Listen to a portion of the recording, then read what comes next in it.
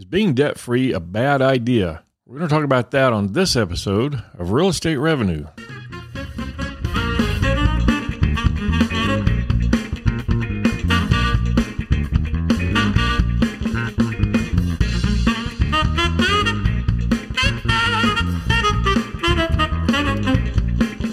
Hey everybody, welcome to Real Estate Revenue. I'm Paul Airy, and in this episode, we're going to discuss being debt-free.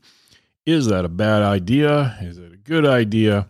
In the previous episode, we talked about good debt and bad debt, and I also mentioned a certain individual, not by name, but you all know who it is, and he's a financial guru. He sells his program through churches, and he's actually very good at helping people get out of debt problems, helping people whose finances are a train wreck, and he helps them get out of trouble. He's really good at that. But I cringe every time I hear his real estate advice and his advice on getting debt-free and never borrowing money to invest in real estate. So let's talk about being debt-free and what that can do for you.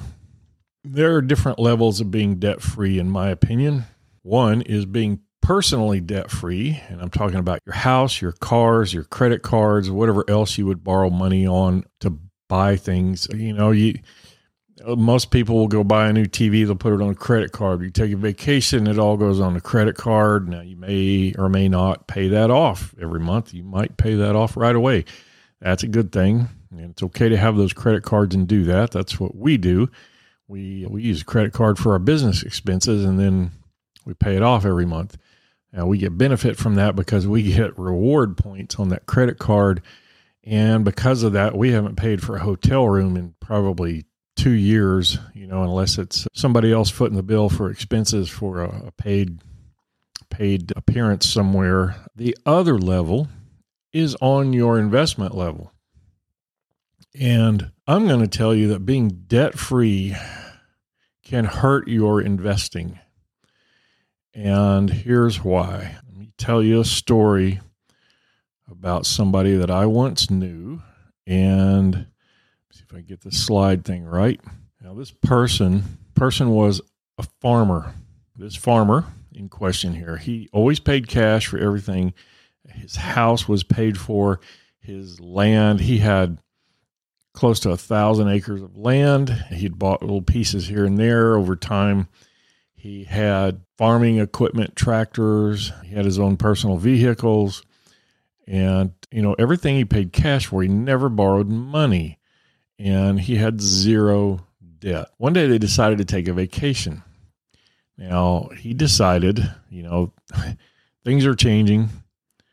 It would be good to have a credit card to buy gas.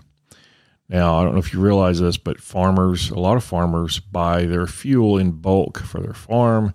They buy diesel and gasoline. They have it put in storage tanks on their property, and they can just fill up whenever they want. But when you're on a vacation, when you're on a trip, you're on a road trip, you got to buy gas, and it's very inconvenient to pay cash for your fuel. So he went to apply for a credit card. Well, guess what happened? He had no credit. He had no credit because he had never borrowed a dime in his life. And he got turned down for a credit card. Now, this guy had, like I said, about 1,000 acres of land. He had almost $1 million worth of livestock, plus all the farming equipment. He had assets probably well over $3 to $5 million. Revenues are almost $1 million a year in revenue from this farming business he had, and he couldn't get a credit card. So what does that tell you? Debt-free wasn't exactly great for him, and so he had to start with his local bank, with his banker, and this is where he found himself. He had to do credit repair. So he started with his local banker and started borrowing small amounts of money to buy property with. And naturally, this banker is going to lend him the money because he runs all his farming business through this bank, and hundreds of thousands of dollars a year go through that bank, and they were not about to turn him down for anything. So he went in and started borrowing money so that he could get a credit rating. And that eventually helped his credit. He got out of that problem. Now, if you are a real estate investor, what do you think is going to happen? I mean, you think you're going to have an easy time borrowing money if you're 30, 40 years old and you've never had any credit, never had a credit rating, never had borrowed money and paid it back? Even though in commercial real estate, a lot of times the lending associated with commercial properties is more based on the property's ability to pay than your ability to pay. They're still going to look at that a little sideways when they see that you've never borrowed money in your life. That could be a problem. So in this case, being debt-free is probably not a good idea. It can hamper your efforts to invest in real estate. Now, as you probably know, if you've listened to my stuff before, I'm going to tell you that debt on real estate is good debt if it's producing you an income, positive cash flow. So positive cash flow is one benefit from having debt on real estate. And no amount of preaching about being debt-free is going to change that. Now, if you have $1 million in cash and you want to go buy real estate with it and pay cash for it, go for it. That's your choice. But I can tell you, you'll end up 10 years down the road with one property, and yeah, you've made good income on it, but you'll wish you had taken that money and bought 4 properties with it and had some debt along with it. Now think about what happens when you buy a property and you pay, say, 25% down, 30% down, and you borrow the rest of the money and you pay on that property. You have a 15-year note. In 15 years, you're going to have it paid off, right? Now, if you do that 4 times, you're going to have 4 properties paid off in 15 years. But if you take that money and instead of buying multiple properties, you buy one property, what are you going to have in 15 years? If you don't buy anything else, you're going to have one property. So you're going to be a lot better off by using debt to buy multiple properties. Now, you have to be smart about it. You have to have reserves. You have to save money. You have to put money away for each of those properties as reserves to pay for things that might come up. In the case of what's happening today, interest rates have about doubled in the last year, and people are coming up with their balloon payments coming up for renewal, and their properties under the new interest rates aren't cash flowing anymore unless they pay that note down substantially. Now, here's a time when having the cash is a good idea. And I'm not saying get rid of all the debt, pay it down enough that you're still going to be in the cash flow range and still going to be in a range where your banker is going to say, yeah, we'll refinance. Because right now what they're saying is, no, we're not going to refinance unless you pay this loan down. So people are getting caught in this position of either having to pay their loan down, come up with some cash, or they're going to have to sell their properties or default on their properties, default on the loan. And, none of those are a good position to be in, but the least bad position is having to pay your note down some if you have the cash. So it's always a good idea to either pay extra on your note as you're paying it, or put that positive cash flow, put at least part of it back in an account somewhere so that when the property comes up for renewal, you can pay it down if you have to. Now, here's another thing that's going on is a common practice in commercial real estate investing is to, when these notes come up for renewal, they always get reappraised. That's a requirement. When the appraisal goes up over what the property value was when they bought it, when their value goes up, their equity goes up, they do a cash out refinance and get some cash out of that property, and they use that money for whatever. They can buy more properties with it.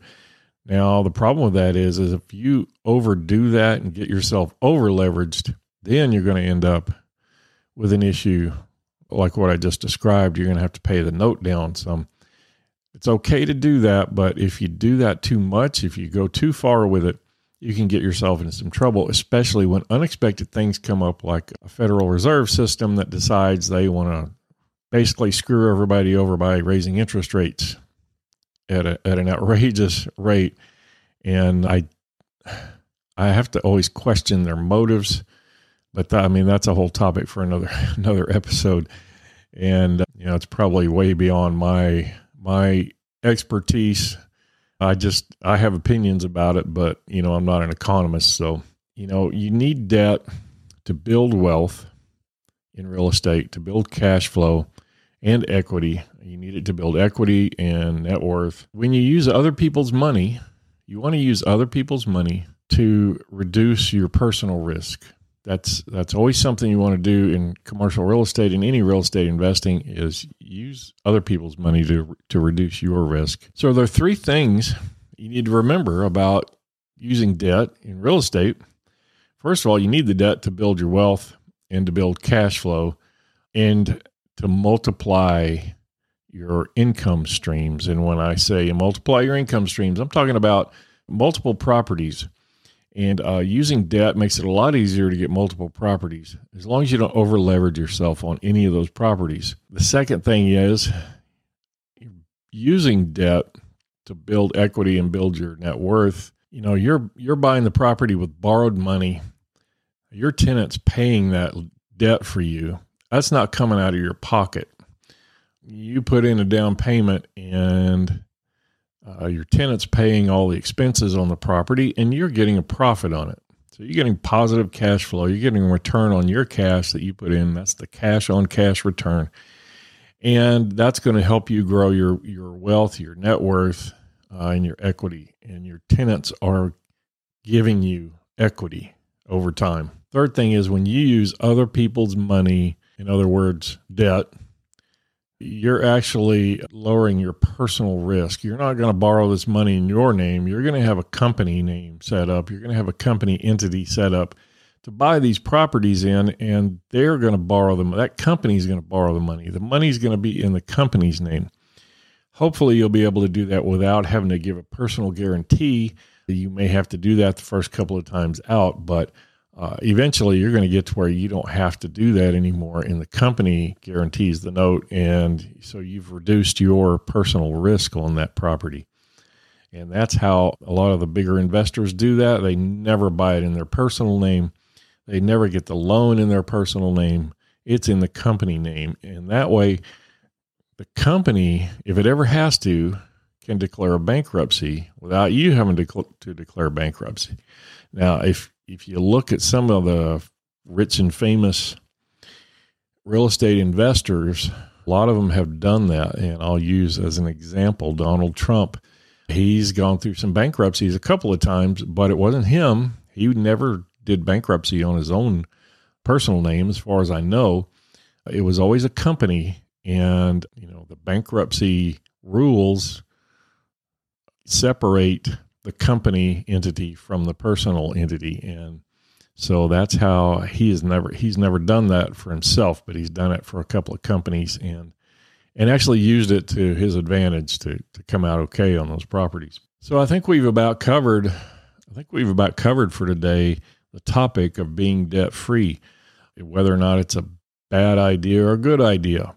So I think for your personal life, just to recap, for your personal life, your personal finances, it's not a bad idea. Be debt free on your cars and your personal items, your house, if you can. Don't kill yourself over it. Don't beat yourself up if you can't pay off that house. I mean, a lot of people like to have that done by a certain time in their life, and that's fine. That's a good idea. But when it comes to your investment properties, don't even care anything about being debt free on those.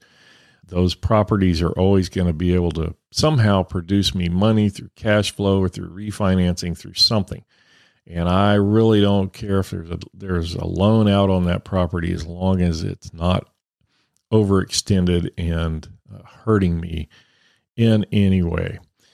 So that's about it for this episode. Just remember, one property can change your life, and that's what we're here for, is to help you get your first property and help you realize that you can change a lot in your life by having one property. Just getting that first property. It changed my life quite a bit, and I think it can change yours too. So that's it. We'll see you next time on Real Estate Revenue.